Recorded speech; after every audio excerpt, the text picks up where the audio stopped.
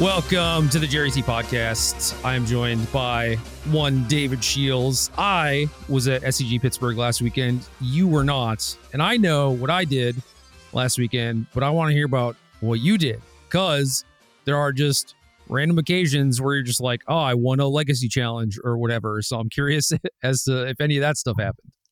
I did play a few challenges that I'm happy to talk about, but they were not necessary. I didn't win any of them. And yeah, I had Friday off from work, Veterans Day. That's a new one for us. So that was nice. Shout out to the veterans or whatever. I spent virtually all of Friday sleeping. I think I slept like 16 hours, which is something I haven't done in a very long time and felt amazing. Childcare was still available. We sent the kid away and I just got peace and quiet. Yeah, 16's a lot. Yeah, and this was like, 9 or 10 hours sleep through the night, and then, 3 or 4 different naps scattered throughout the day. Yeah. But just slumlord, right? The wife went for a haircut, out of the house, got things done, and I just recharged, which was great. Still recovering from the daycare plague and all that. And then Saturday we did some chores. I snuck in a Pioneer challenge on the side, a 5 p.m. Pioneer challenge. I think that's what time it starts on Saturdays. Right. This was the heroic thing. I do vaguely remember this now. Yeah. And I had this. So I've been putting together another, I built a computer for my little setup in my basement or my man cave or whatever. Got that pieced together roughly, and got Magic Online installed in time for the challenge at 5 o'clock, but still had quite a few things to do. So I was looking for a deck that I could play that didn't, occupy 40-minute rounds each time. So I played Red, White, Heroic. And? I had a blast. I think I went 5-2 in that challenge. That ain't bad. And yeah, I won a bunch. And the round I lost was the first round I lost. I lost to the Red White Convoke in one round, and I lost a round to what was it? I dodged Rakdos the entire tournament. I don't recall what my other loss to was at this moment, but I left the match feeling like, man, if I had 10 matches played with this deck and not 2, I would have won that game. Fair.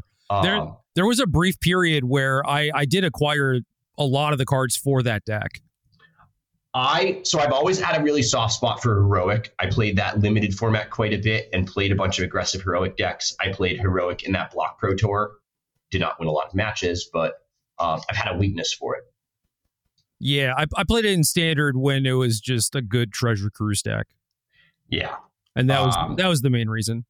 Yeah, this deck is explosive. And in the second round, I think it was, I killed my opponent on turn 3. That's good. And I dealt them an honest 20 damage, and I just couldn't believe it. It is possible. Probably doesn't happen very often, but Yeah, listen, the double striker is strong, but Pioneer still feels weird. I played a bunch of rounds really quickly. I got a lot of chores done in between my rounds, so that was, I guess, a win from a personal perspective. Mission accomplished. Yeah. I got to play a bunch of Magic and finish my chores. But Pioneer still feels like I do my thing, you do your thing, and then we show each other and see who wins. Yeah, not a fan. No, I left enjoying the deck and not loving the format.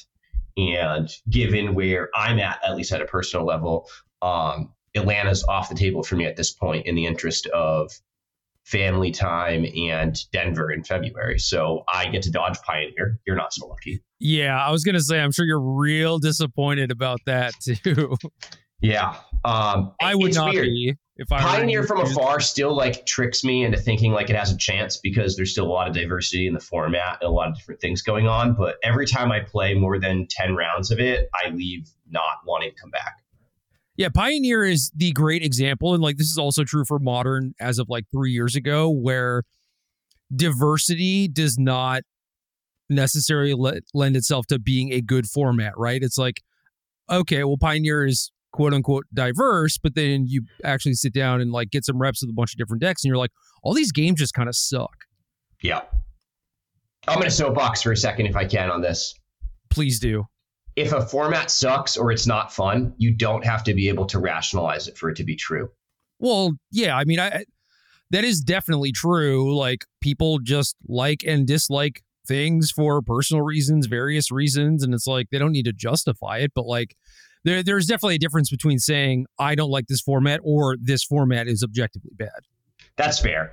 I do think that like I'm a big fan of like the law of averages, and when like a certain number of people all share a common opinion, even if it's not like super rationalized, like there's probably where there's smoke, there's some fire there. And like that can get a little slippery with misinformation and fake news and all that stuff. So let's like not go there for a second. Right. But if quite a few people or a high percentage of people don't enjoy Pioneer, but don't necessarily can't really explain why they don't, like that's enough for me to like say that it's something should change. Right. Yeah. And I dislike a lot of the discourse that I've heard or seen recently about like, if you can't explain why you don't like it, that somehow makes the opinion less valid. Yeah, I get where that is coming from. And I think most of the time I do kind of like err on that side of things. But in terms of like, we're basically talking about some kind of like high level game designy sort of concepts or whatever. And it's just like not everyone has that knowledge base to be able to speak on. But it's just like you can tell if you play the games and it's like, you know, did you have fun or not? And it's like I clown on that stuff on Arena when that thing pops up after the game, but it clearly serves them some purpose, right? Yeah, it might be a data point or whatever. And I think if we like move my hypothesis or whatever a little bit in the direction of Modern, there's quite a bit of displeasure with Modern, at least verbally at the moment. But if we like look at tournament attendance in a vacuum or whatever, like, and that's how I think people vote on the things they want to do or play. Like, I don't know, at least in my area, like attendance at the RCQs is pretty freaking high right now compared to what it was last season. Yeah, I mean, Modern does at the very least a very good job of, oh, you are like this type of person, you want to do this type of thing. Well, like we probably have the thing for you, you know?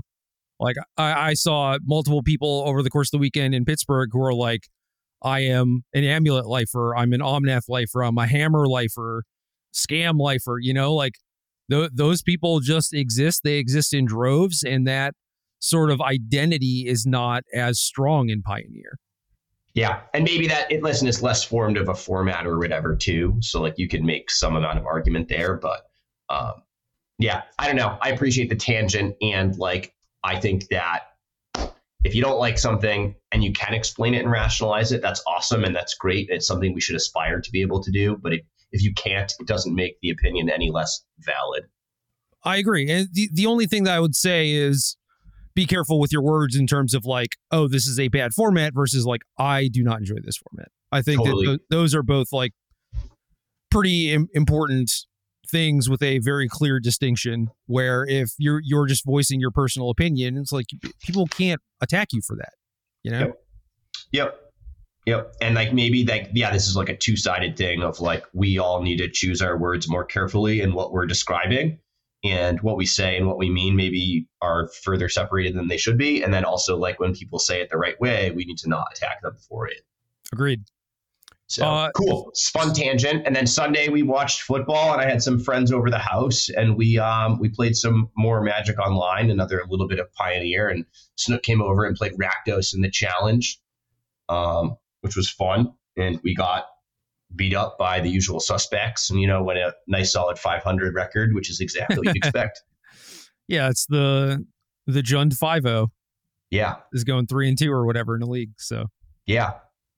But I think that's about enough Pioneer for me personally for the next handful of weeks. Yep. I bought some Lotus Field cards when I was in Pittsburgh. Yeah. Just in case. My Lotus Field adventures have not been talked about or discussed on the podcast. They predated that. But man, if you want, it's one of the few decks I've ever played in Magic where I just didn't get it. I think I played like 5 leagues, and I don't think I won more than 3 matches total. And I just didn't understand what I was doing wrong or how it worked. And it was damn. Yeah. So that's my fun self-reflection admission or whatever. Maybe I'll revisit it, but it did get easier now for whatever it's worth. Yeah. And like, for whatever it's worth, when I was playing the games, I didn't feel like confused or like I wasn't sure what to do, but I just never won. Well, yeah. So clearly I was doing something wrong. I had a big enough sample size where that wasn't acceptable. But regardless, you got some Lotus Field cards. You spent the weekend playing a whole lot more Magic than me. I did way too much, entirely too much Magic, one could say. So, take a train up to DC, get picked up by Josh Cho. He drives us to Pittsburgh. I hand him my scam deck, and I play like Cascade Beans in the Friday thing. There's a 5K on Friday, a 10K Saturday, and a 5K on Sunday, all modern. This is like a marathon trek too, right? Like DC to Pittsburgh is not exactly a close or short drive. No, it's like 4.5. Oh, okay. I was thinking closer to 8, so I'm a little off, but not close, not far. Yeah. It was basically at the top of Josh's range. Got it. I think he said like 5 would be kind of his limit, which is completely understandable. And it's like technically breaking that for me if I were to have the same limit. But like, honestly, the train ride is so smooth and easy that I just don't even think it counts. Yeah, I would agree. Especially if like you don't have obligations or you're not like dodging other things. Like it's relatively leisurely. Yeah, I'm just playing games on my phone, vibing. That's it. Yeah, 6 hours was always my limit. 1 tank of gas, right? But okay, cool. So did you make that drive Friday morning before the tournament or Thursday night? No, we did it Thursday night, and then was like looking into the events on the way there because I had like pre-ordered some stuff, but then I remembered kind of late in the game that like Stu Summers, who I had on the cast as like the bonus episode, was local. And so I messaged him, was like, hey, can I get some stuff from you? And I feel bad now because I should have gotten like all the stuff from him, not just the, stuff that I remembered after the fact or whatever. But either way, bought like $300 worth of cards from him. Yeah. And if you're buying scam cards, that's even more props because then you're selling out the local area of scam stuff, which is good. I did get 4 Bowmasters from him, but they came from his personal collection. Whoa. Okay. And I was trying to figure out what time he was going to be there and whether or not it was going to be like early enough, like before the event or whatever. Cause I didn't know if he was like playing, if he was just going to be like hanging out trying to draft or what, So looking into this, I find out that the Friday thing starts at 1 p.m. I don't know how I feel about that. It kind of makes sense if you're like, oh, we'll give some time for the people who are semi-local to like drive in. Yeah, and you can take a morning flight, right? Yeah. If that's a thing that people are trying to do, or if judges have to fly, right? They can spend Thursday at work or with the fam or doing real life, whatever, and then fly in Friday morning and still make it in time. Yeah. So that was all very interesting. And I mean, they did the thing where the top 8 is played the next day. So, I don't think it's like too egregious to start an 8-round Swiss tournament at 1. It should be fine. And so I was like, oh yeah, like 1, that's completely fine. And like I was going through this as we were driving there, and it was like, oh, we probably could have just like driven up the next day and like not had to spend on a hotel. And Josh was like, nah, I'd rather just drive tonight and like be there and not have to get up a little bit earlier than he would want to and stuff. And I was like, all right, cool. Like all of this works out fine for me, Yeah. So Josh is scamming. Is he excited to be scamming? Well, he and I both had the same thought over the course of the week where he was like, oh, I wonder if like I should get some practice games in or whatever. And then I was also wondering like, oh, I wonder if like Joe wants to get any practice games in. And I just kind of like made the assumption that like my Moto account is always available for him to use, or like the cards I can loan him, whatever, And then he was thinking like, well, I don't know if like Gerry has those cards or would want me to use them or whatever. If maybe he is using them, and it's just like, no, I'm not. So like we could have just very easily talked about it and like hung out a day or two on Discord and like played or whatever. But instead we didn't. And then I guess he maybe like kind of regretted that after the fact, because he was just like, I don't know, some of this stuff is not super intuitive, but probably would have been kind of like your heroic story where if you'd played like 10 matches instead of 2, like this would have been easy, Yeah, dude, like scam's high octane. So I'm going to kind of skip ahead and say that it wasn't for me. And I don't know, I guess it didn't feel that way for Josh either. It was mostly like we just got our asses kicked, but. Well, I guess when you're winning, it's high octane. I don't know. I mean, even like the games I lost, it did feel like that on when I was playing it earlier on Moto, but Okay. in real life was different. Anyway, so Josh is scamming. I'm playing beans. When like I think round 1 and round 2, round 3, play against Hammer. Game 1, get my beans spell pierced, and then basically just don't have like any card advantage-y follow-up, which is the point where I should bring up that I could not find a 4th Ardent plea. So I did not actually have like the full 12 beans. So we got 11 beans. And it was just one of those things where it's like, I know I have these somewhere. I found 3 of them. I couldn't think of where to look for the last one and went around to like all the vendors once I realized I only had 3. But at that point, it would have been like Friday morning and like Stu had already gone to his store and grabbed the stuff or whatever, you know. So it's like I basically had no outs except for like the vendors who were on site and they just didn't have them for whatever reason. Yeah. My first reaction is that that's not necessarily a total disaster. Like if you told me 11 beanstalks was the right number in that deck, I wouldn't be shocked. Well, it's worse, and I think it is especially worse in the version that I'm playing where I'm doing the Jace thing where I'm actively trying to deck myself. Like I'm actively trying to put all of the beans into play, right? Yep. And to that extent, I just want as many as possible. And playing with 1 fewer definitely felt bad. It felt pretty bad. So I lose this game where I get hit with a hammered creature at one point, and I'm at very low life, and then I'm able to remove that, but we're both kind of in top deck mode where I'm like hard casting Set Adrift, like, you know, 6 mana Set Adrift, and like hard casting Murderous Cut and stuff like that. I just have nothing going on. And then my opponent eventually finds some like 1 power shitbags to kill me with or whatever. Demoralizing. And then game 2, I think we only played 2 games, but whatever. Like the game in the match that I lost that caused me to lose the match was my opponent just like kind of having the nuts. It was just like pressure plus threatening combo plus like on the final turn having like a Teferi to like force my hands into whatever like surge or spell pierce thing that he had already too. Yeah. So just kind of got my ass kicked. And then round 4 played against another Beans player, but this person was on the Blood Braid Elf version. And I think game 1, oh yeah, I remember game 1. God. So opponent won the die roll. So they got to ice me on 2, which meant that I couldn't cast a bean. And then they played Teferi, which meant I couldn't cascade into a bean.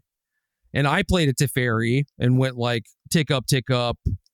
For a little bit, they had like I think I ticked up. They immediately bindinged it, and then on their turn 5, they bounced their binding, put my Teferi back in at 4, hardcast Fury, drew a card off bean, and then also had like a binding in their hand.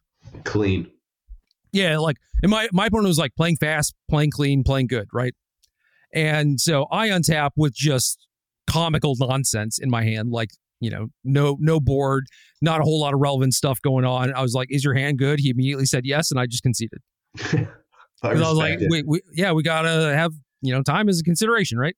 Yeah, playing 3 games in the mirror is not really possible given normal draws and circumstances. Yeah, so game 2 goes kind of as planned. My opponent tries to do their thing, and I'm like commandeering, taking their beans and like force negationing and stuff, and eventually like time warp, and he's just like, "Yeah, that's good. I tap out." And then game 3, I have some of that going on, but it's like I'm like light on beans. I think I have like 1 or whatever, and never have a spot where I'm like definitely up on like permission or like resources or anything. So I have to like pick and choose like very carefully what things I'm like trying to commandeer and counter or whatever. And at some point pretty early on in game 3, I basically cycle a murderous cut on a shardless agent just to like draw a card and maybe like convert this into a blue card or whatever. And then my opponent jams Elish Norn at some point, which I don't have a clean answer to, but I have like 2 Teferis, 2 Shadow Drifts in my deck, you know. But that combined with a Bloodbraid Elf just is like putting kind of a clock on me too. It doesn't give me a whole lot of time. And the stuff that I did try to do in response, like any attempt at like playing blockers or whatever, like that stuff was dealt with pretty easily. And eventually I just like got nickel and dimed out. Yeah. Elish Norn is not an easy card to beat. Like it's not like it does do stuff, but like, again, the way the deck is set up, it's like you don't necessarily need the ETBs. Like I am siding out a lot of the stuff that does ETB triggers. It's just like if I have multiple beans in play, it doesn't really matter. I'm just like casting my spells and getting the value off them that way. Yeah. So yeah, I think I had like 1 Solitude, 2 Omnaths in my deck, and then it was like the beans ETB triggers and the bindings.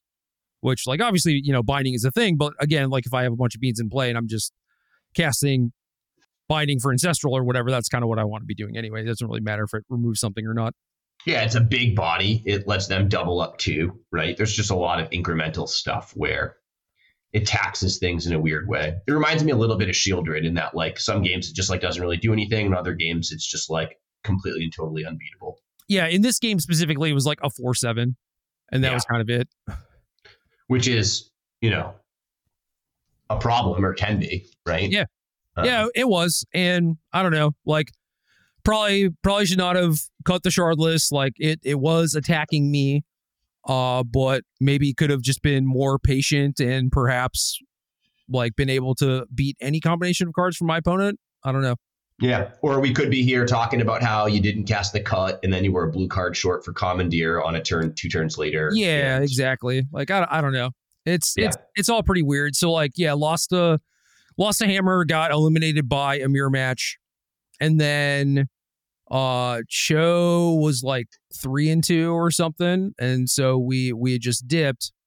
And while this is going on, you know, I got my little Twitter thread going. I'm making tweets, whatever. And it's X. No, it's not. It's Twitter. Okay. And, you know, I'm talking about how I'm like playing this blue version because I don't want to spend $200 to buy 4 more Furies when I already own 4. And then all these people come out of the woodwork like, yo, you should have just asked me. I have 4 Furies or whatever. And it's like, no, it's not really the point. You know, like I'm not trying to do stuff like how I used to do it back in the day where it's like I show up to an open with like 30 cards to a cobble deck and try and cobble it together, you know, and then like have to remember who all my cards go to at the end of an event. And it's just annoying. I don't want to have to deal with it. Yeah, I'm not saying I would never do it, but the cost is significant. Yeah. So then Garrison, who is a judge who I believe lives in Tennessee. He's like close-ish to Mason Clark, but maybe not like same town or whatever. Is just like, I have scam. You know, I have scam. And I was like, that is correct. Okay. So I make up a list and I send it over to him. I'm like, what are you missing? And he was like, I'm missing the bullshit cards that you added, basically. He didn't say it like that, but you know, it was basically what it was. So I was like, yeah, cool. I'll take what you got and I'll see if I can source the rest. And did that. So then it was like, all right, me and Cho both playing scam. Wait, is Cho playing your bullshit cards too? Well, the Friday tournament was like a pretty normal scam deck. Okay.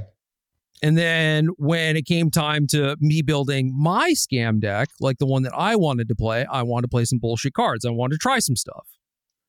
And so one of my issues with the deck was just like kind of generically running out of gas a little bit. So I was like, I want to play like at least 1 Seasoned Pyromancer on top of the Fables, but you know, maybe like 2 Pyros, 3 Fables is better. Like I think that Pyro is still just like very good.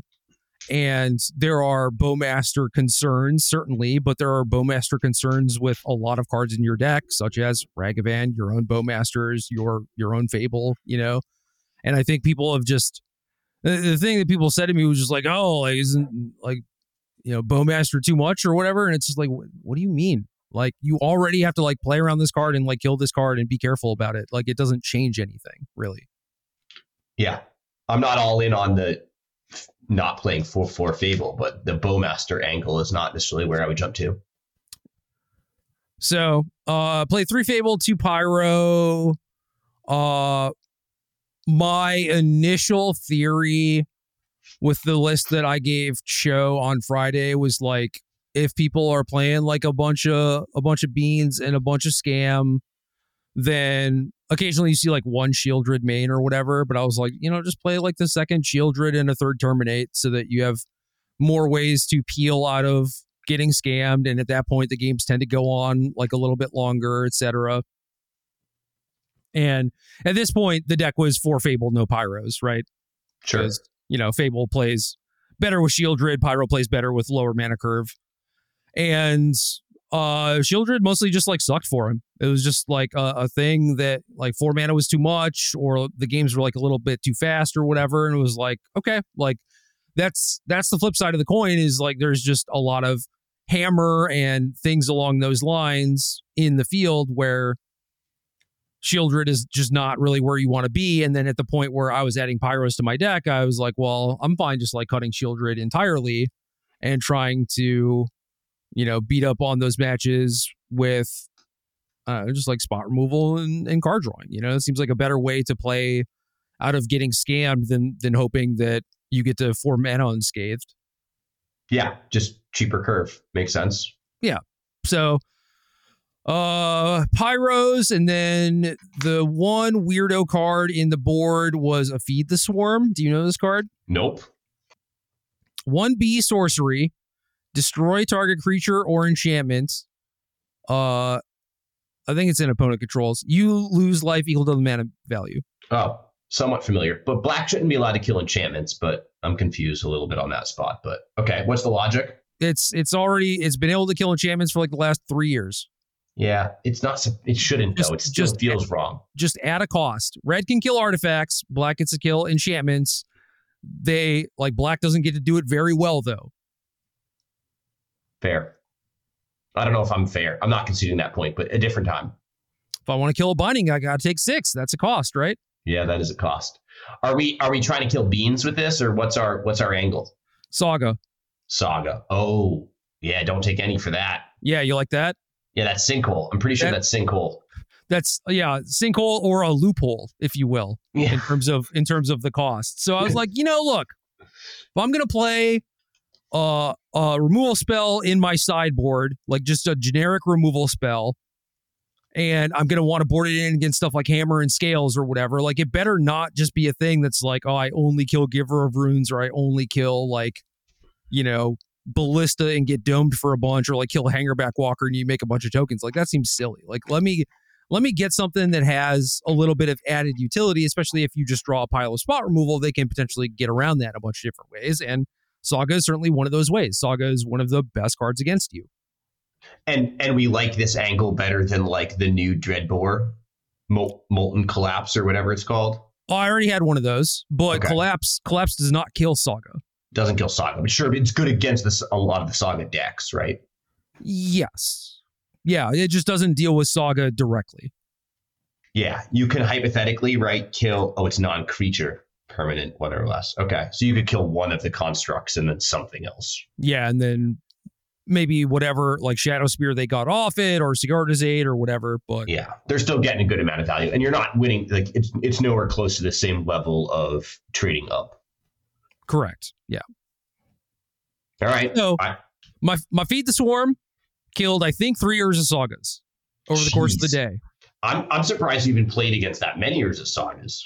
I played against Hammer, I think, 5 times in the 3 days, and I did not stick around for very long in either tournament. So either I just like queued into a bunch of Hammer, or there was a lot of Hammer there. It sounds like both. Yeah, potentially both. So my day 2, scamming it up. I don't remember my wins, but I remember my losses. And I lost to a player on Omnath who was playing beans, but no ring, no cascade. Expressive iteration? No, nothing of the sort. Interesting. So he just kind of like tore me apart. Like I was like maybe kind of competitive in the games. Like I was like doing stuff, but then the games just get to a point where like I stop taking game actions. I stop using my mana, you know, and at that point, like you just end up dying. Yeah. The scam deck can flutter out, right? Not dying against scam is like a pretty good way to beat it. Yeah. There was a brief moment in game 2 that I thought was kind of cool where I kind of like maneuvered the game to a point where their best play was to cast Omnath. I had Molten Collapse for the Omnath, and then I had a flipped Fable, so the reflection, and then I had a creature left over, and I'm forgetting what the creature was. I want to say it was a Grief. Like maybe I hardcast Grief the turn before or something, and then my Fable was about to transform. And so, yeah, I took Solitude, left them with like Omnath, Fire Ice, Beseiju, and they had a bean in play. Okay. I think is how this went. So then they cast Omnath, I untap, Fable flips, I Molten Collapse the thing, I attack with Grief, and my thought was that if they like go to Beseiju or fire my thing, it is good for me because I have like an Undying effect. And maybe I had 2 Undying effects, something like that. And then they untapped. So the bean was in their hand, I guess. So they cast the bean, and then I was like, that's still fine. That's still good because I still have this thing up, and they only have 2 mana. And then they evoked a Fury to go 2 and 2 to my stuff, still having the 2 mana the kill spells open. And I was just like, God. I thought it was a Solitude incoming, but Fury's worse. Yeah, it was actually worse. And looking at the deck list later, they only had 2 Furies, but they also had 2 Eladamri's calls. So still, that was the point where I was like, oh, this game is close. And then it just immediately went to being not close. Yeah. But my opponent played very good. I feel this way about all the Omnath decks is like when they beat you, their deck looks so good, right? Yeah. They just always make it look so good, so easy, so clean. Yeah. I'll say like to my experience, and obviously I wasn't there this weekend, but my experience at these Star Cities is like there's still a healthy amount of like strong players at these things. Wide range for sure, but like, you know, good clean games of Magic are to be had. And yeah, for sure. Yeah. The person who knocked me out on Friday, I eventually found like their Twitter account, and in their profile it said like, you know, GP whatever finalist, GP whatever winner in like 2019, 2020. I was like, yeah, you know, this guy can game. Like I knew that. Yeah. Yeah, not surprising to hear after the experience you had. There's something for like, I don't know, I have a weird appreciation for people that just like manipulate their cards really clean and well. Yeah. Right? Honestly, man, kind of a dying art. Yeah. Yeah. And like, listen, don't get me wrong. There's like a healthy amount of like really good players who have played an insane amount of paper Magic that like shuffle on a level that I find criminal. Raptor is the first person that comes to mind. He does it on purpose for whatever that's worth, or at least that's what he tells himself and tells us. Yeah, sure. But he looks like, you know, my 3-year-old trying to shuffle a deck of cards for the first time. Yeah. But I will say people that, draw, shuffle, tap, clean, fast. I have like a weird appreciation for that. And I find that stuff is like, I'm not going to say directly correlated, but is more frequently than not associated with strong play as well. Agreed. And yeah, I could just tell after like the first 3 turns where he was like shortcutting in the right way. It was like, go, I start untapping. He's immediately like, upkeep, I'm going to fetch this, ice your land or whatever. Yeah. And like the ice is on the table while he's searching his deck, right? And I'm just it's like not his first rodeo. Yeah, I'm just like, this guy rules. I love this guy. Yeah. And that's the type of stuff that like a few matches with the deck and just like a little bit of thinking from somebody who's more experienced gets you, right? Is Yeah. like, when are you able to shortcut without giving anything away? And when do you need to be like very deliberate about the sequencing? Yep. So I'm 4-1 at some point, scamming people. I do remember for the first 2 rounds, I did not play an undying creature, or I did not undying an evoke creature. No scam effects. Yeah. Yeah, and then turn 3, I just like kind of had the nuts, and that felt great. And it was like pretty easy for the most part. And then I think for the rest of the day, it was more in line with like the averages. It was like, I was doing it in like 1 or 2 of the games, but like definitely not all of them or whatever. And it felt about normal, about what was expected. And matches were all like pretty tough or whatever, but was like still doing pretty good. And then just like lost to another Hammer player who I think I'd beaten Hammer in the round before also, where in game 2 and 3, they played turn 2 Sanctifier, and then I had to fight through that. That's fun. Yeah, which I was able to do. And then in this other round, I fought through it in game 2, but then lost eventually in game 3. And that kind of stuck out to me as like, this is certainly a problem that needs addressing. The Sanctifier? Yeah, because at that point, I basically played like, 4 post-board games in a row against it, where my only real thing was like very, very slow engineered explosives, where like even in the second match, my opponent like blind needled engineered explosives. Yeah. And then like Bone Crusher Giant and trying to make that happen, where in, I would say at least half of the games, at least for a while, like I didn't even have like creatures in play. Like combat was like not happening, Yeah, and even though we're 3-1 in games against it at this point, you can still get a feel for like how likely that is to happen. Yeah, I mean, I was able to beat it some of the time, right? But like, it's still clearly a problem, clearly an issue. Yeah. So, at that point, I was knocked out, and then was like, you know what? There's only 3 more rounds. I'm gonna stay in. I'm gonna sing for my supper. I'm gonna get my $250 for top 16 or whatever, and then I just promptly got smushed again. Brutal. So I was like, all right, we're leaving. And I think Cho was like, 3-2 again. And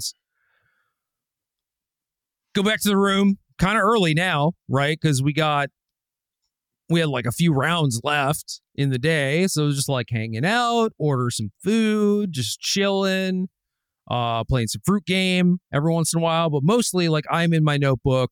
I have some ideas after playing a bunch of games and like talking to Josh about his games and stuff. And I have 3-ish kind of wild ideas. I would say this branches off into like 4 and 5 different ideas, but like 3 main ones. Well, I'm intrigued now because I was exposed to some of these, but not all of these. Yeah. So my experience on Saturday, like the main thing outside of like the little things that came up was that like Dothy Voidwalker was just very, very bad for me. Interesting. Not something I was expecting to hear. Continue. And there are matchups certainly where it is quite good. Living End, Tron, Amulet, anything where that card goes from just what it is on its face, like a 3-2 beater, into definitely, punching up. It's just like, oh, you're getting like a 6-mana card off this thing, or like the Graveyard Hate is actually shutting someone down or whatever. And Graveyard Matters or things that are ramping. Big mana. Yeah. And so just over the course of the day, it was like very often the worst card in all of the games that I played. Like certainly there were some matchups where I was like siding it out and everything, but it was just always like, wow, if this was like a different card in my opener or whatever, like maybe this opener would be good. But no, it's just like a silly Dothy that I know is probably not going to accomplish much. So like, am I supposed to like keep or ship these hands? Like, I don't know. It was, Yeah. something supremely fair, like Thoughtseize Bowmaster, Dothy Fable, Agadeem's Awakening, Blackleaf Cliff's Fetchland on the draw in an unknown matchup in game 1. Yeah, I don't think those hands are keepable personally, but yeah, and it's weird, right? It's like, so what are the range of hands that are keepable? It is exclusively Grief Scam, but like Ragavan on the play, but then does Ragavan on the draw count? it's hard. I think there's like a range of hands that are like pretty reasonable or respectable in things like the mirror. And the mirror is probably popular enough at this point, and mulliganing in the mirror is probably pretty bad enough where, like, some combination of Ragavan, Thoughtseize, early plays, or whatever, where you don't actually have the full scam are acceptable. Well, I've Thoughtseized Bowmaster Fable. Is that not good enough? That's true. That is true. And like on the play, maybe that changes. Maybe that is acceptable. I don't know. But like you played against Hammer, what did you say, 5 times? In 3 tournaments, yeah. Yeah, but that's probably the matchup where like Dothy's at its absolute worst, right? Well, and Bowmaster is not all that good either in many instances. Like game 1, you can get an Esper Sentinel, right? But yeah, at that point, that deck's adapted its list to the point where it's like not getting rinsed by that card. Right. So. And then Fable on the draw when you haven't been interacting with them is also generally going to be too slow also. Yeah. And there's like probably some merit to like hands like this that are like pretty reasonable, that are like a card away from scamming, that are maybe missing a piece.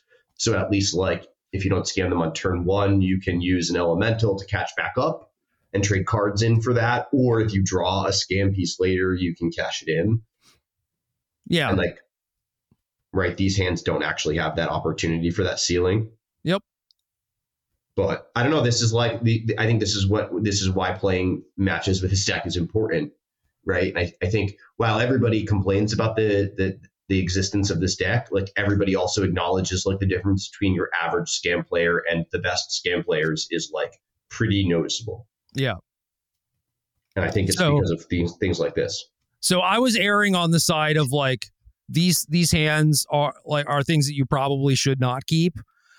And so I would like mulligan something like that. And then if I had like a similar hand, but it did have like an Undying and a pitchable card, like say you just straight up replace like the Dothy with a Not Dead or something, like I'm keeping that as like a little bit of speculation.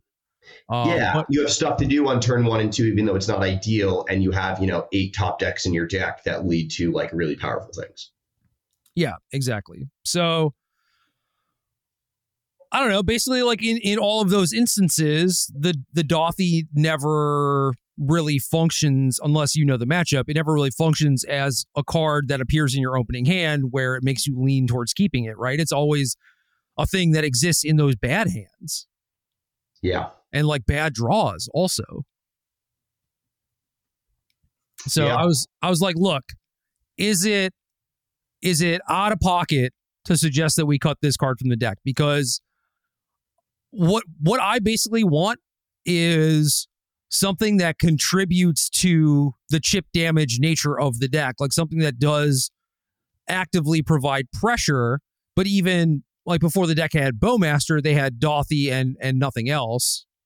And so I am not very confident that you could do anything to just like straight up replace Dothy as like a 2-mana card, but it would be something different. So another thing that I kind of want to look into was expressive iteration in the deck, either just like splashing it outright or perhaps alongside something like playing Death Shadow.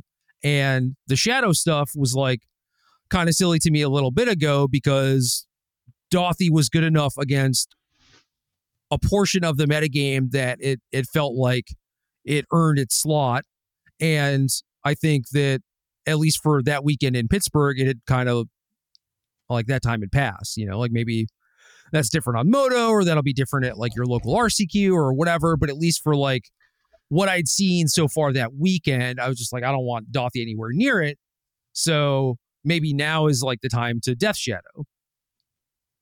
And in terms of like doing your scammy thing a little bit more consistently, it's like it doesn't have to be on turn one every game, especially in the context of Fury, right? Yeah. Turns 2 and 3 are totally acceptable in some matchups. Yes. And I was also having some like weird experiences with my Fury scams, and also from talking to various people over the weekend who are also scamming. I think that people are just at a point now where if you have Fury scam, unless you know the matchup, like people are just not doing it in the dark. Interesting. My instinct, and I don't have a ton of matches played with scam personally, but like I can't imagine not doing it. I told Josh on the way up that he should do it. Yeah. And my instinct would be to. I did it in the 2 or 3 times I had it available for me in the Saturday tournament. The first time was on the play. We had both mulled to 6 in game 1. And I go Fury, I go to scam, and my opponent force negations it. So that didn't feel good. No. And you're down. That's basically a 2 for 1, right? Effectively, yeah, 3 for 2. Yeah. Then the other time, I think like pretty easily just got dealt with, or like jump blocked and then dealt with. And then maybe one of the times I won with it, but it was like close, and certainly would have been better if I just waited to like kill all their creatures, you know? Yeah. But it's those are all because those are all in instances where I didn't know the matchup. And then I did it once specifically against Tron, where it was kind of cool, where I got to grief them first and then Fury scam. So like if for whatever reason I wanted to scam the grief, I also could have done that. Oh, that's clever and powerful, obviously. Yeah. And sounds way easier. My experience going back with creativity against scam, which is a matchup I've played a stupid amount, is I lost to turn 1 Fury scam way more than I lost to turn 1 grief scam. Yeah. And creativity is one of the matchups where I think, you treat them like a combo deck. Like you do want to Fury scam them. Yeah. Tron, and it's weird. Tron Amulet, same thing. Yeah. Like I do have bindings, right? As a way to answer it. Right. But like if I don't have binding, I just basically die. Still taking 8 also. Yeah. And yeah, assuming they're on the play or whatever. Sure. Right. And I guess if they're still in the dark about the matchup, that's fine too. It's just, I remember surprising a lot of people talking about this of like, I was more afraid of Fury than grief playing that matchup. Yeah. And like my deck was relatively like resilient to grief just because of how much redundancy we had or whatever, but it might be a unique thing. I'm into your hypothesis here on whether or not Dothy's actually good. I have the top 8 of the 10K. You want to do a little top 8? Which one's Dothy good against? Yeah, let's do it. So Scam, Yawgmoth, Hammer are the top 3 decks that went 8-1. Okay, so Hammer, certainly not. Yawg, absolutely. Scam, Mirror, it's like a card you keep in, but is not a thing that I would give like a plus or minus to anyone for having it in their deck. I agree. 1 for, 1 against, 1 push. Yeah. Next, we'll do 3 in a row against Scam, Rhinos, Scam. So we know the 2 scams are pushes. Rhinos is actively good, but certainly has issues. Yeah, I would say it's good, but it's not like a home run. Right? Like it's not like good like it is against Living End or whatever, where it's like a sideboard power level card. Yeah, also they just have a lot of shocks. Yeah, they have a lot of shocks, and like, the ceiling for it is you get to cast your own Rhinos, which is fantastic, but it's not like it just like shuts down their deck. It's not like what it is against Tron or Living End, where it's like an ace. Yes, agree. And then Jeskai Control, Amulet, Titan, Yawgmoth. I know that's more than 8, but I took all the X ones are better. Okay. Jeskai Control was just like Solitude, Narset, maybe Days Undoing or something. It's a Kahira, 4 Subtlety, 4 Solitude, 4 Narset. Yeah, Days Undoing. Yeah, okay. But like, let's just pretend it's generic Jeskai. We don't even know exactly which version, right? Yeah, I mean, I think it is exactly okay there. Like, those matchups are weird. Like, I could talk about those matchups for a while too, but I think you are going to be able to convert it into a thing that is higher mana value than it, but those things are definitely not as effective against your opponent as they are against you. So it's like, oh, you get like a solitude or even like a binding off it or a 3-mana planeswalker or whatever. It's like you having a Narset is not that great. No, it's not. And like, I don't know, you're going to have a hard time convincing me that like when the ceiling for it is you get to cast a spell that's like a little bit more mana than this. But the floor for it is like it trades with a Fire Ice for a Lightning Bolt or a Leyline Binding. Like those just aren't places where I really want this card, right? It might be acceptable, but. Yeah, so I would say it is not good there. And then Amulet, yes, but requires some work. Like, I had a discussion with Josh about whether or not he should like hold his Thoughtseize, and it's basically like if you were on the play, yes, and you know you're against Amulet and have a Dothi, but like on the draw, you can't do that. Yeah, it's weird because on the play you get to be able to hit an Amulet. So I'm not even 100. Like my first reaction is not to cast it, but again, I've thought about this for 12 seconds. Well, I think getting their Titan is kind of whatever. Like it is obviously good, but it's one of those things where it's like, all right, you have their Titan, which is a 6/6, so it is bigger than your 3/2, which is good, and then you get the lands off it, but you can't do anything cool with the lands really. Like I guess you can start hard casting Furies or whatever, but well, if you have a castle, you can. Yeah, I didn't have a castle. I thought about it though. I'm not surprised. I thought about it. I yelled at Corey for playing Takenuma. I was like, dude, just play castle instead. Yeah, the Takenuma is unacceptable. The castle, I think, is defensible, but maybe not where I would be personally. Yeah. My point is like, yo, I'm looking at this top 8, and I don't think you're nearly as crazy as my first reaction. But I think getting the ring from them is like actively good. Oh yeah, against Amulet. So like, I think that's a good reason to wait. Even more so than like tagging their Amulet on one.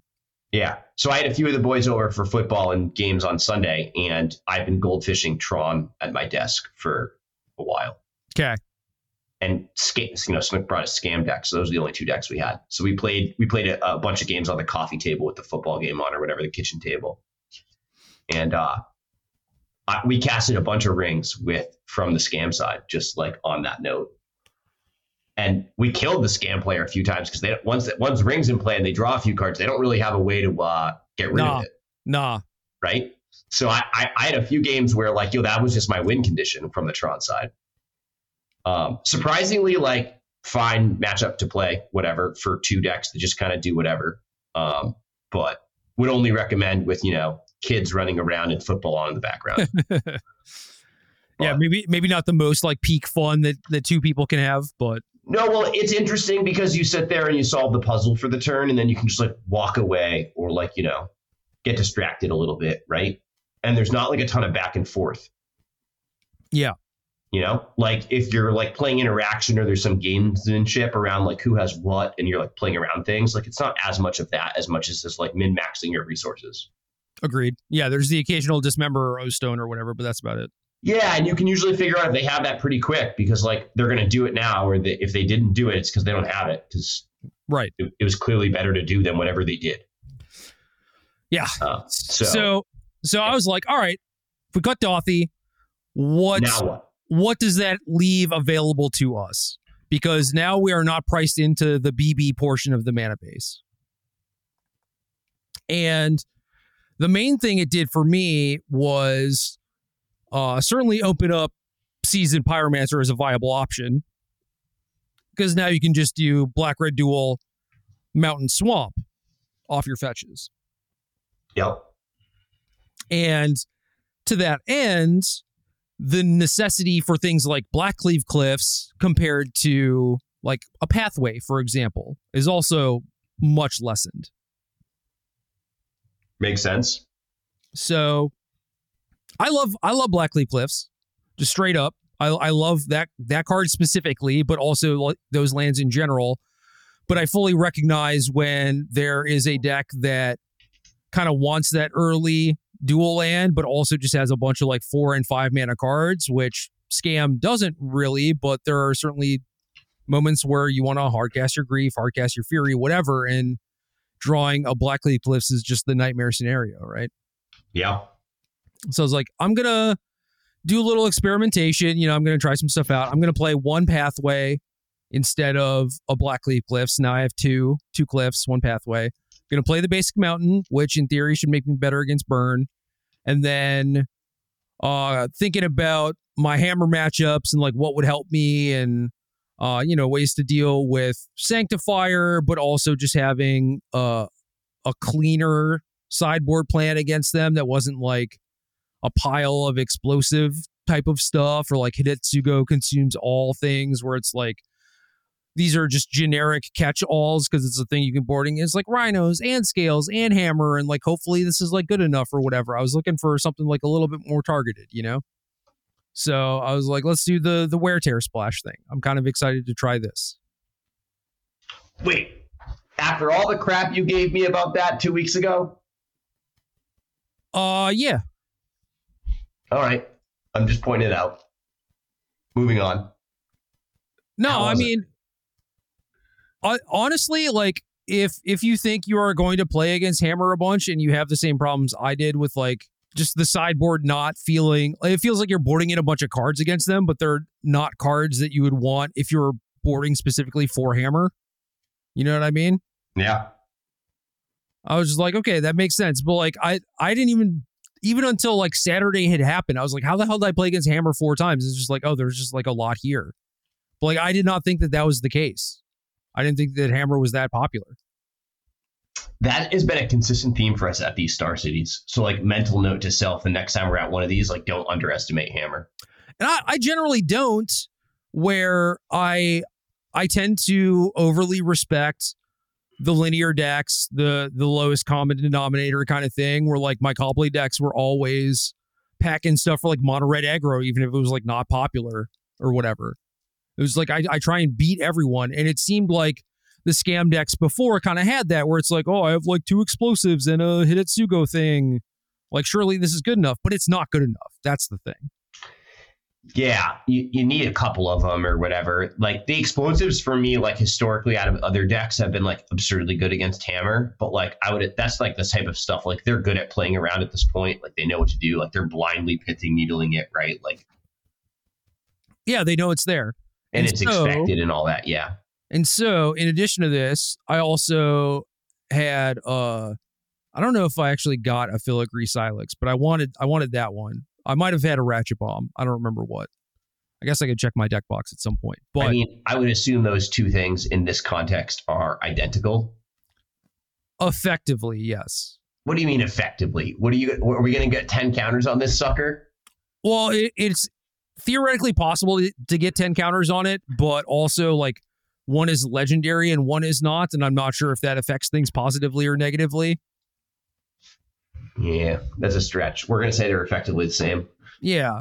And like mono green, listen, we're like, it's actually a win condition. I buy how much better Silex is, but that is not the situation here. Yeah, I agree with you.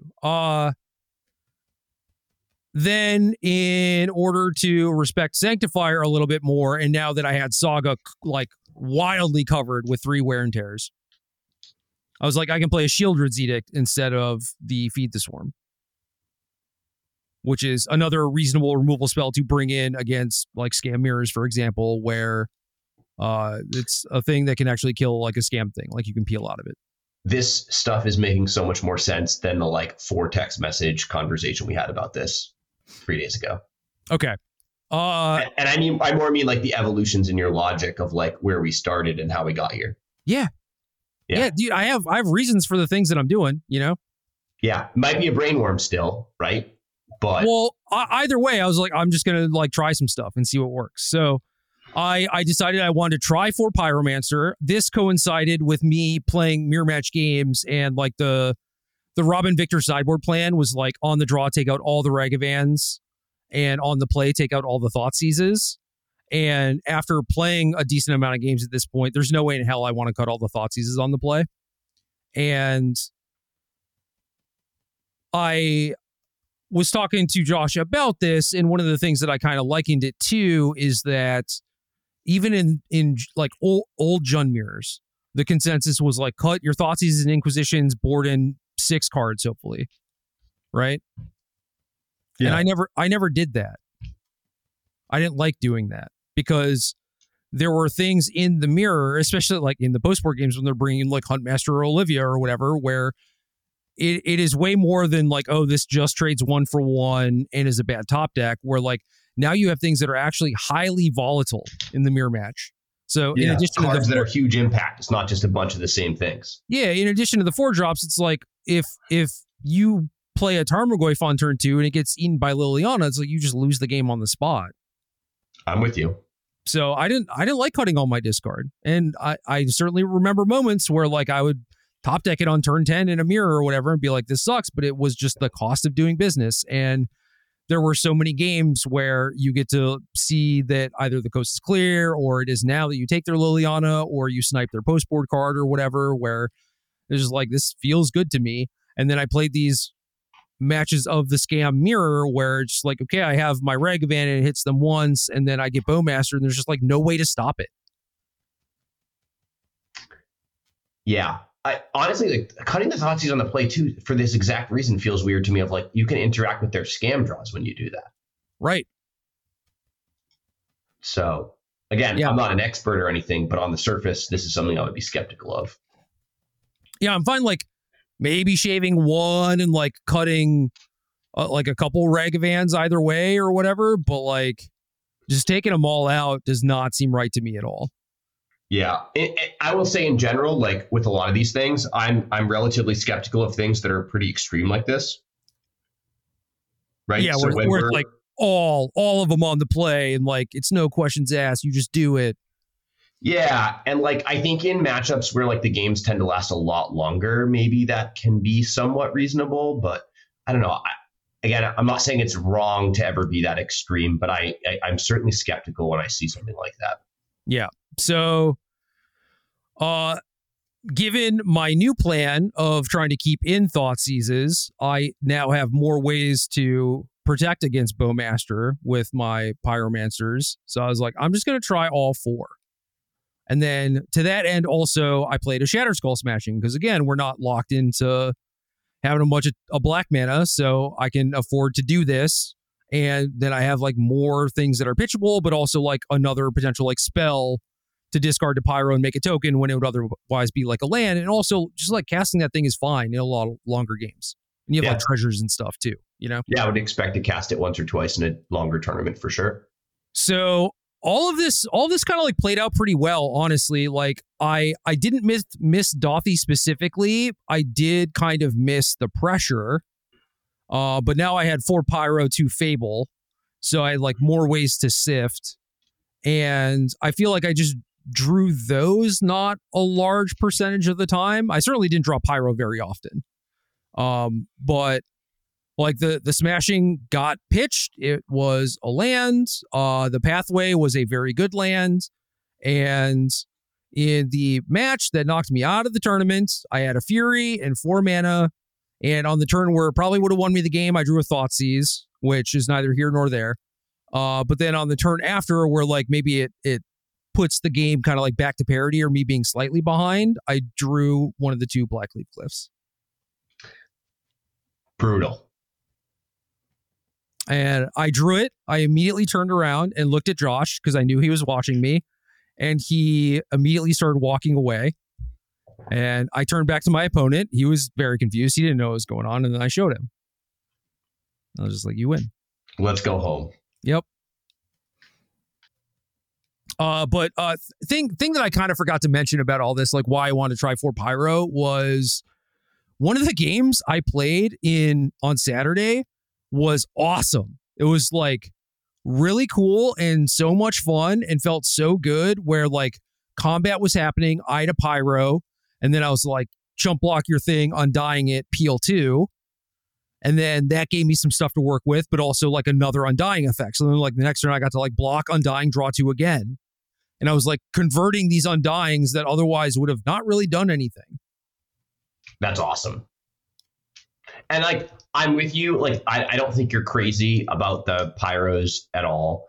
My hesitation to like fully buying this side of the argument is like, I watched a good amount of Corey's games down the stretch, and obviously he won a lot this weekend. So like, shout out to him, just like monster. But like, Fable was just the best card for him so often.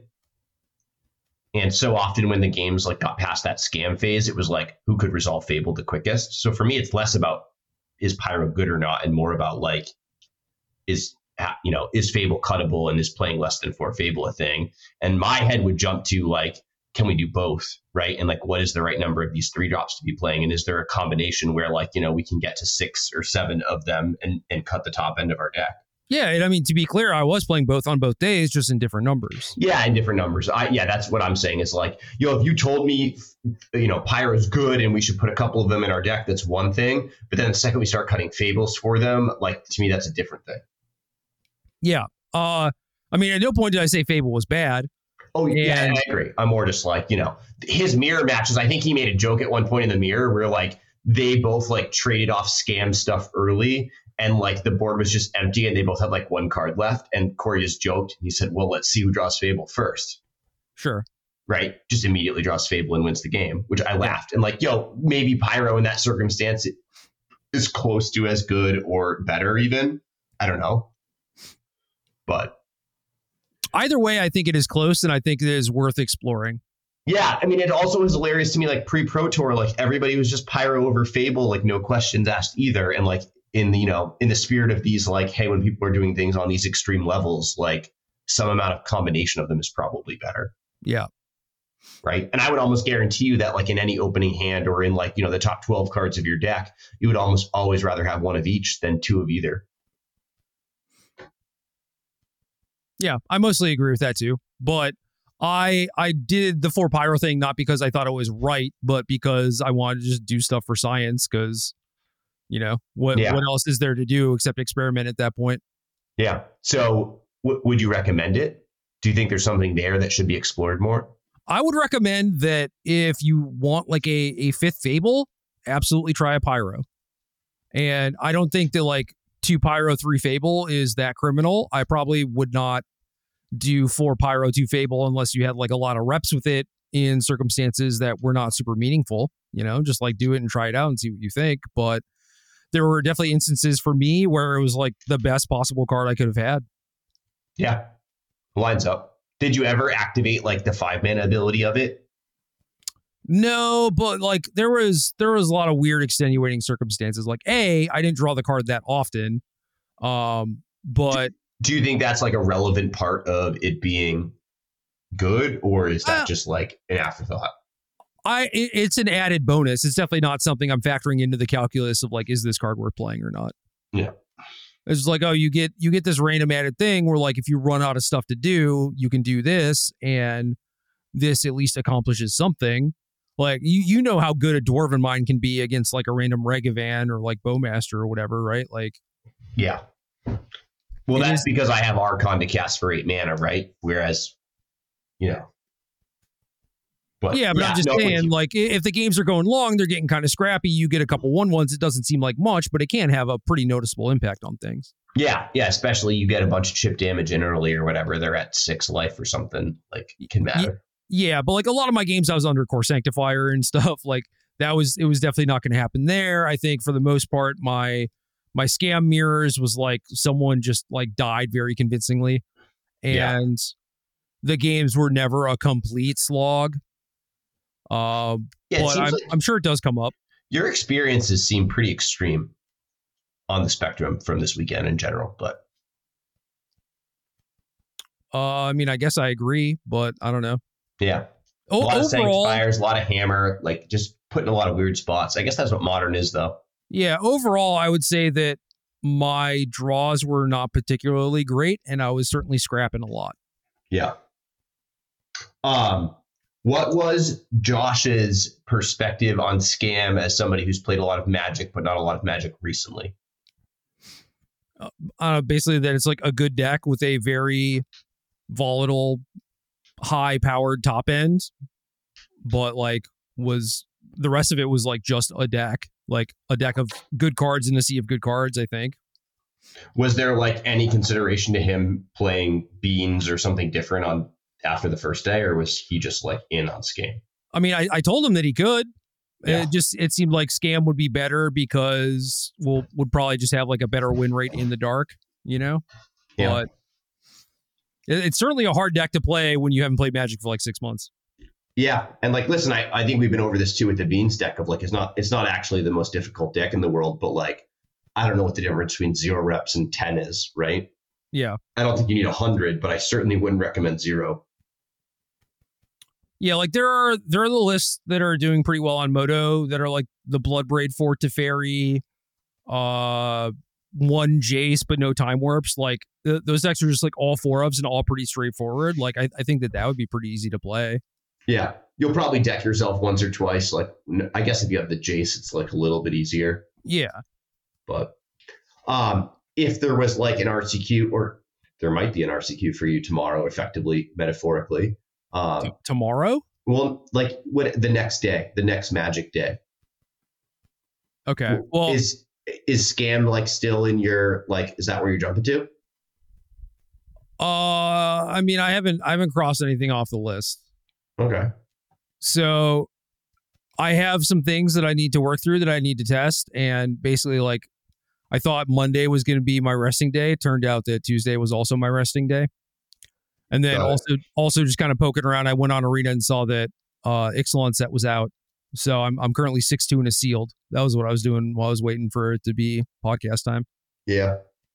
I'm excited about it. I'm planning on jamming a bunch. My schedule the next 48 hours is pretty busy, but the 3 or 4 days after that, I'm pretty open. So I'm definitely going to be jamming a bunch of drafts.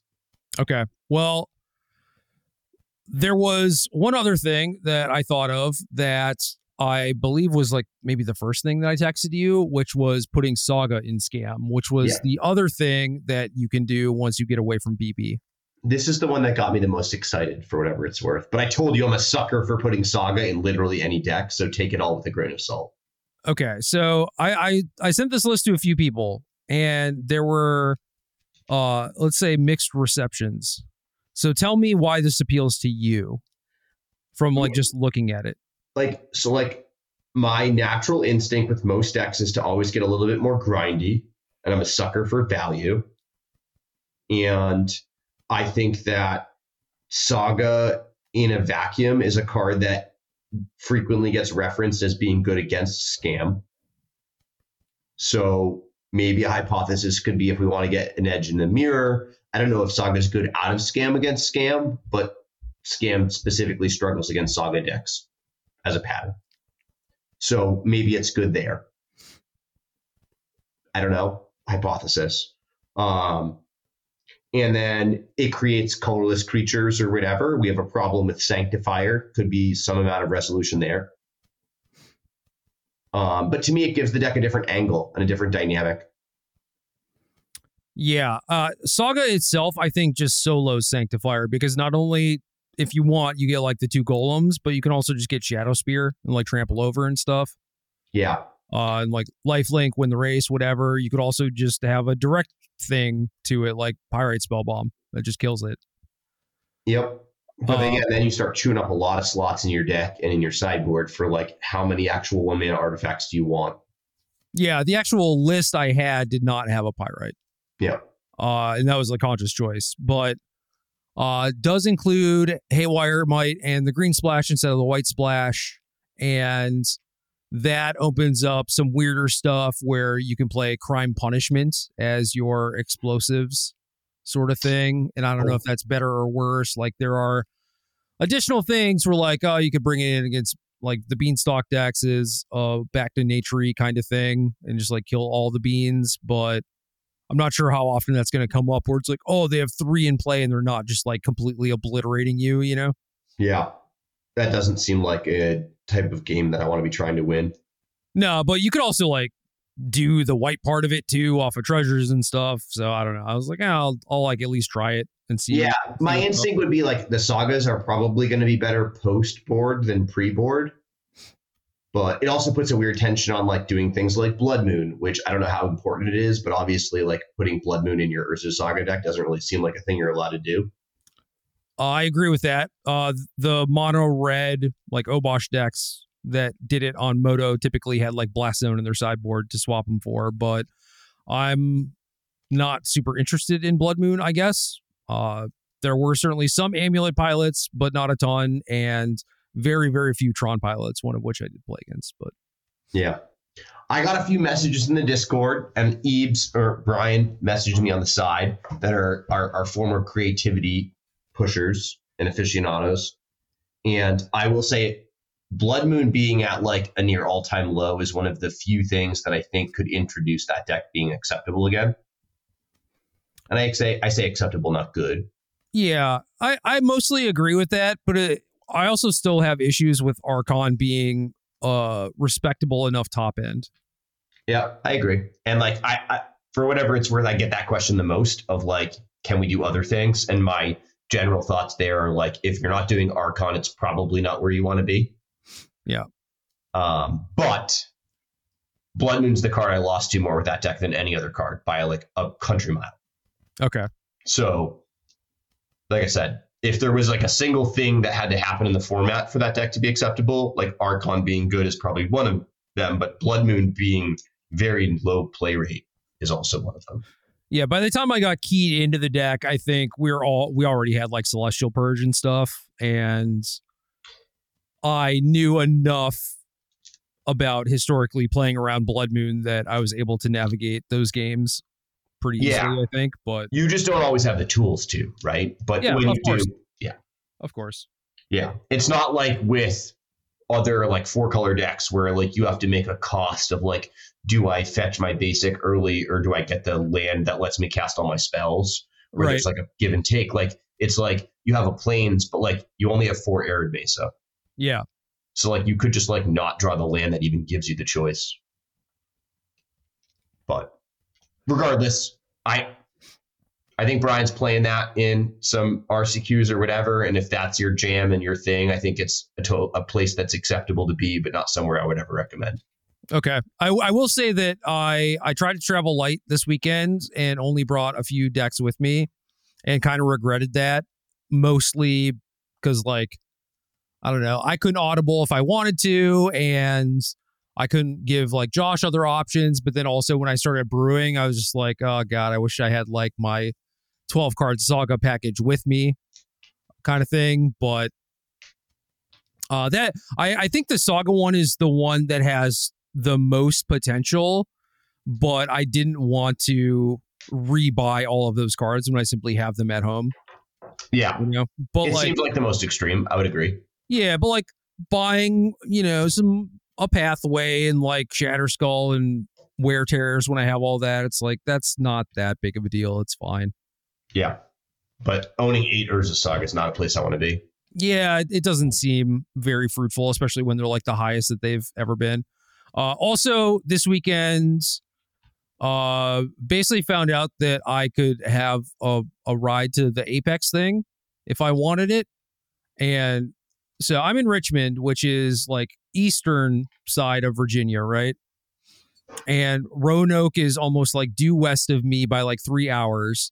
And then there are these cats that live in Harrisonburg. I think it's Harrisonburg or Harrisburg.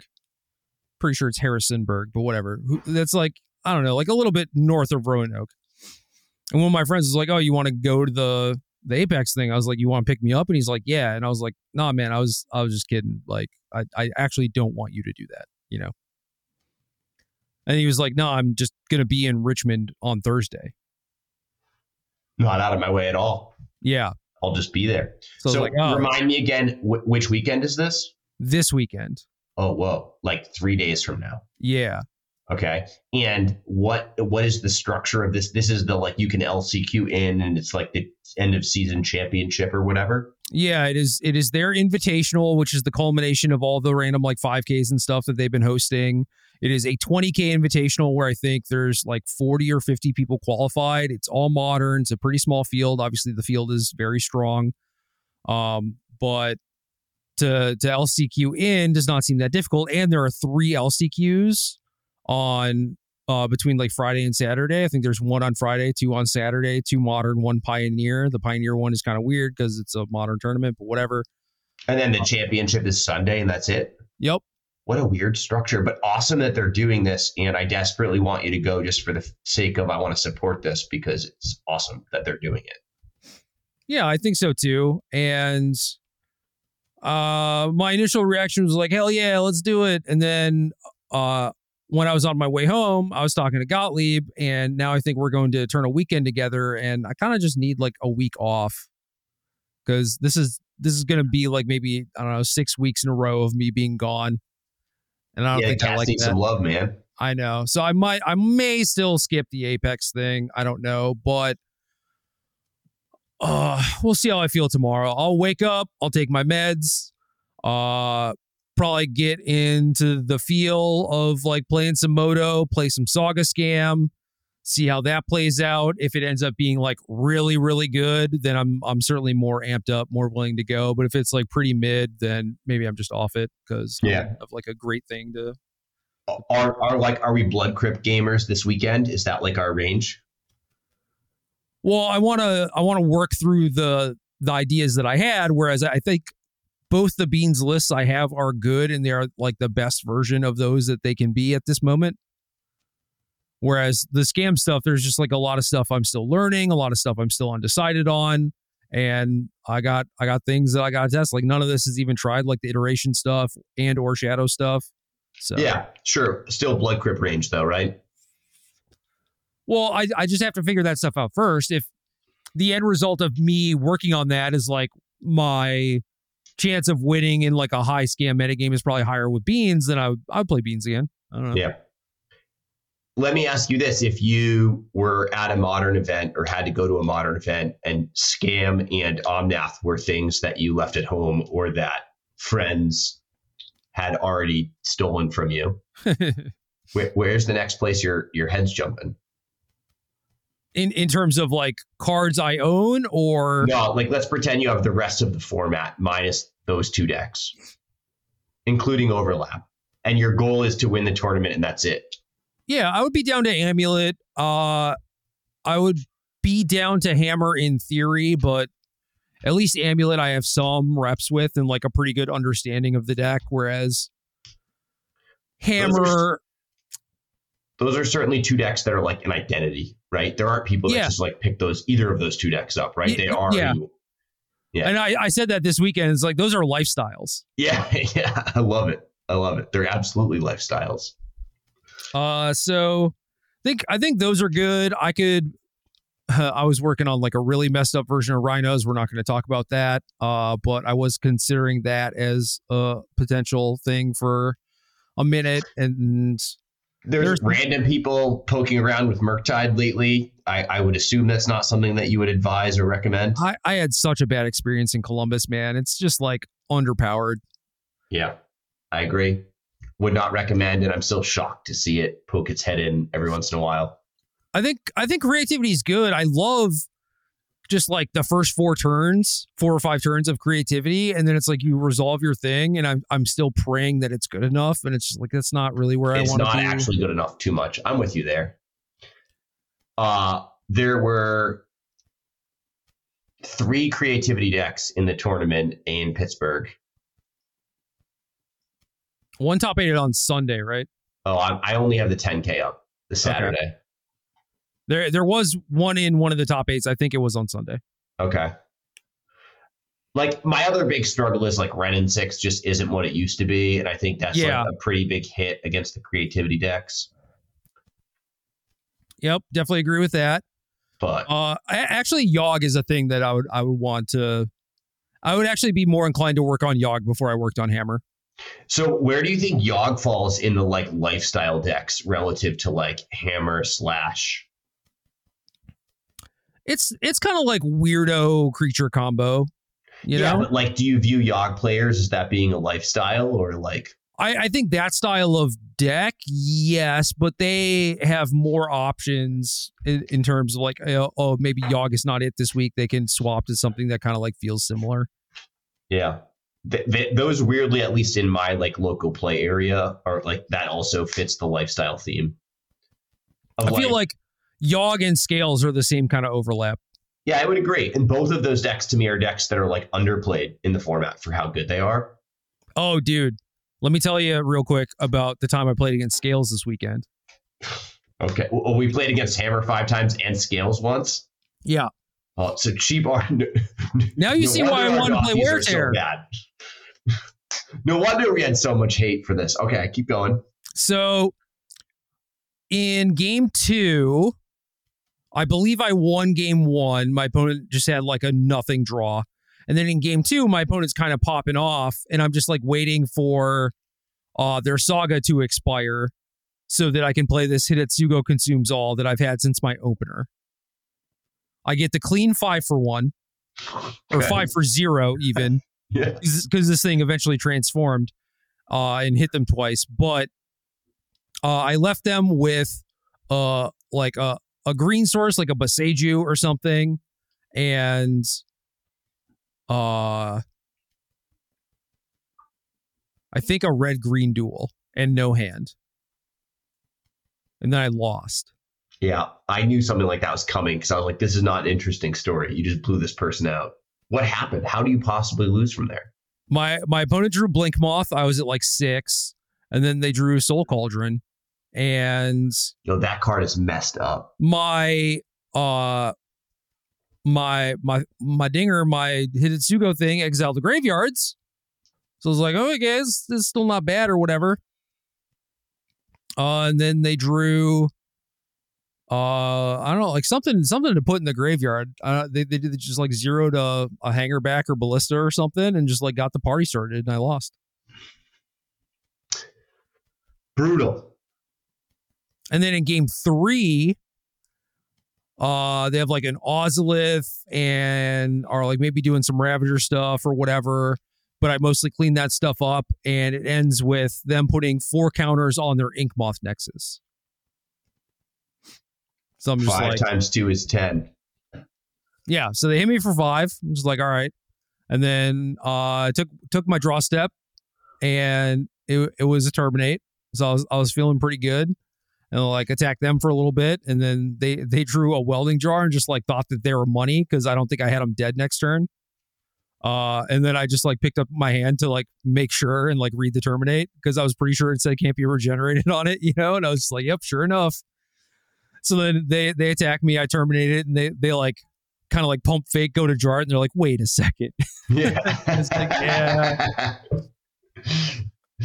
I love it. And that was how I won that match. It was like skin of my teeth. Yeah.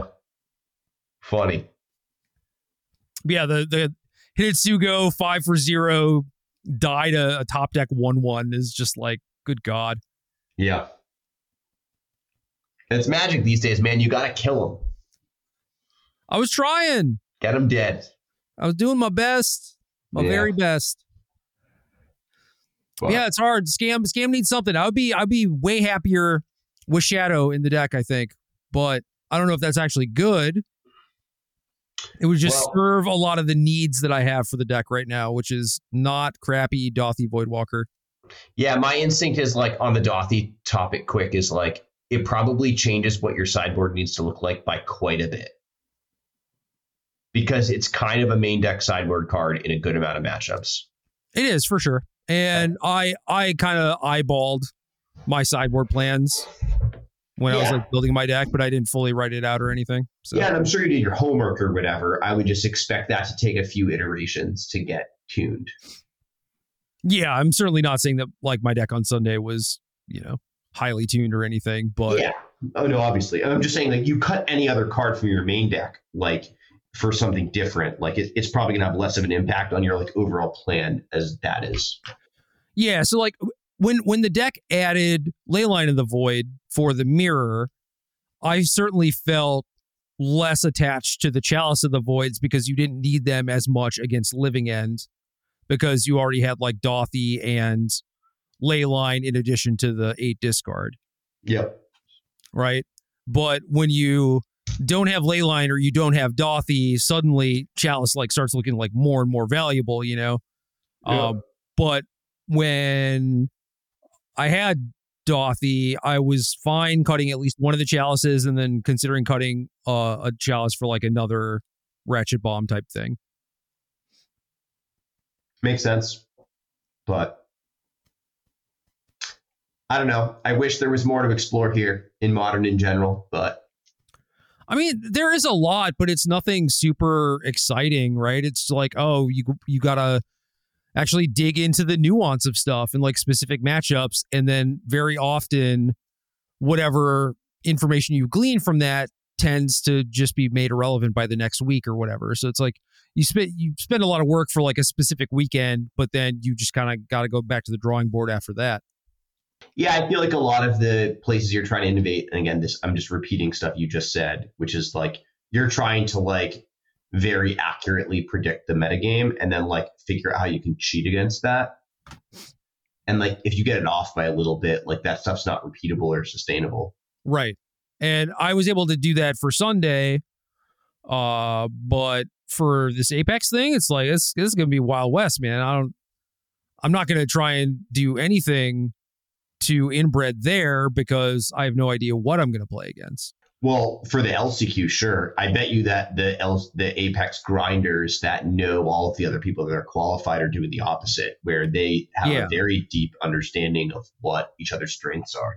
Right, but I don't even know who's qualified. But like, I'm sure if I saw that list, I could, like I know some of the Apex regulars because they get put on camera and like talked about enough, right? Yeah.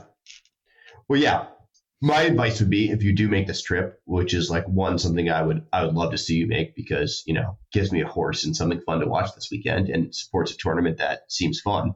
But like my advice would be to find somebody smart that's qualified for this, that's done their homework and like befriend them and find ways to share information and pick their brain and not actually reverse engineer the whole tournament. No, that's grimy. I ain't doing that. No, it's not grimy. I said share information. You bring something to the table too. This ain't a one-way street. Yeah, and like I could maybe justify it to them where it's like, nah, dude, you told me this 3 weeks ago that your best skill is like when you figure out what everybody else is going to do, you know how to beat it. So if you have somebody queued for that thing that knows what everybody else is going to do and they tell you, and then you help them figure out how to counter that thing, that's your skill. Yeah, so like I'm confident in that, and I am confident that I could sell that, but that doesn't necessarily mean that I'm going to be able to deliver. And no, you're just giving them a good chance, right? All of this stuff is speculative, right? So there's some amount of margin of error, but I'm just saying if I was one of these people that was qualified, that is certainly something I would be interested in. Sure. But I just don't like being the salesman in any scenario because I just think it feels grimy. Oh, I would never try to convince them. Just offer. And if they say no, then don't. There's no manipulating or debating or selling. Well, it ain't snake oil, Gerry. It feels like it the way with how nebulous it is. Yeah, that's fair. But regardless, if you go, keep us in the loop. No, I will for sure. I'm leaning no, but we'll see how I feel tomorrow. All right. And if you don't, then let's draft. Also down for that. So one or the other. If I wake up and I still feel like I still need like another 2 days of sleep or whatever, then that is what I'm going to do. And that means I will probably just put Modern on hold again. Yeah. Then you can draft and start playing Pioneer. Oh, this is... No, yeah, I don't want to do that. This is kind of bad, though, because like the Apex thing sort of worked out where like I could get my deck back from Mason Clark and then use that at Eternal Weekends. And I don't know how this works out if I don't go to actually collect my deck. But whatever. That's a problem for future Gerry. Well, I'll plant a seed for future Gerry if you make the hypothetical Thanksgiving Boston trip. I have quite a few legacy cards. Ooh, okay, that's good. Then I'll just steal your stuff. You can double dip. As long as you don't give them to Mason after, we'll allow it. No, I won't. And that's what Garrison said to me, too, is like, don't Mason me. And it was just like, as soon as the tournament was done, I just like beeline to him. I put fresh sleeves on his deck. I asked him what his favorite kind of sleeves were. I bought him a pack, Yeah, touche.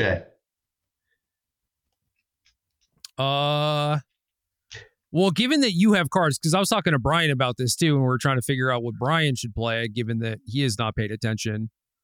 So I may grab some extra stuff from you if I can. Listen, I'm begging you to. I want my legacy cards to get used and played because I want to own legacy cards, and frankly I want to buy more legacy cards because I just like them. But like the only way I can justify it is if they get used. Yeah. No, So I feel you. Please take them. I feel you. Yeah. So I have some stuff, but definitely not everything. And certainly if I want to play some actual bullshit, maybe you can help me out. Well, listen, I own a lot of blue dual lands. Okay, I don't own a lot of lands that tap for 2 mana. Okay, yeah, that is mostly the bullshit spectrum that I was talking about. I have the Ancient Tombs, but City of Traders are expensive as hell. Yeah, it's funny because those are cards I want to own but don't. Yeah, it's hard to justify that when it's like you don't play Legacy that much to begin with, and when you do, it's very unlikely to be a City of Traders thing. Yeah. Gaia's Cradle is another card that's high on my list of something I've always wanted to own but don't. And like, listen, in the Bowmaster world, I ain't doing that, right? But well, in the Bowmaster world, your Cradle deck plays Bowmaster. Yeah, that's not where I want to be though. Fair. I did own Cradles at one point and have gotten rid of them all. So yeah, well, they're worth $1 zillion right now. So I'm gonna check because I'm curious. I was gonna my 800 is the number I have in my head. For a while I had 3 foil ones. Yeah, we're not gonna go there. Let's see. Let's look at the foil one first. Judge promo, $2,495.94. Mother of God. Urza Saga, $780. Pretty much on the money for you. Yeah. Yeah, so like you buy an Elves deck, it's $2,600, and it's just all Cradles. 4 Cradles and then freaking 71 commons. You know what though? 20 tickets on Moto. So. Yeah. Dude, the Gold Border World Championship Cradle is $160. Yeah, that's absurd. You're not even allowed to play with that. I don't even get what you would do with it. I mean, you could play it in Cube. You could play it in Canadian Highlander. Fair. You could play it in like some back alley legacy tournaments, I'm sure. Yeah. Listen, or like pre-modern. I'll have Leo draw you a Gaia's Cradle. Okay. Yeah, I'm sure that'll fly. Yeah. Well, listen, if it's in Cube, it has to fly. True. Anything flies, right? So we'll have him draw you a picture. Okay, cool. Yeah. It's a lot cheaper than getting one of these Matt Lindy Cradles, let me tell you. Yeah. But all right, well, Apex this weekend are drafts, and leave Boston for Thanksgiving on the table. Yeah, I got flights pulled up again. I was like, you know what? If I qualify, I'll have less of a reason to go to Boston. No. And then obviously you're not coming here to RCQ. You're coming here to hang, and like the RCQ is like a side benefit. It is a side benefit, but I felt like I could come to hang when you didn't have more pressing like family priority things going on. No, this is a low family priority weekend. I don't have work for 4 days, and the baby is still in mama's belly. That is true. There is kind of a timer on that, huh? Yeah. So come now. Yeah, I went to visit my friends in Seattle before they had their kid. So that does make sense. But yeah. You don't have to change any diapers, man, when they're in the belly. Well, true. I ain't changing any when it's out of the belly either, just so you know. Yo, I can change a diaper so fast it would blow your mind. I believe it, man. Like quick to the draw, man. I got that on lock. Is it like Is it like the respect for the crisp, clean Magic mechanics that translates into Parenthood too? Yes. And like, listen, there's some things that I'm not great at helping with, but like, I can put jammies and diapers on like nothing you've ever seen. Yeah, I believe that. Yeah. And mom negotiates, right? I'm just forceful. I'm like, oh, you're not cooperating. It's tickle time. Like we're going. So that's me. That kind of rules, honestly. Yeah. Come see it. Come hang. Do it. I wanna. All right. Game.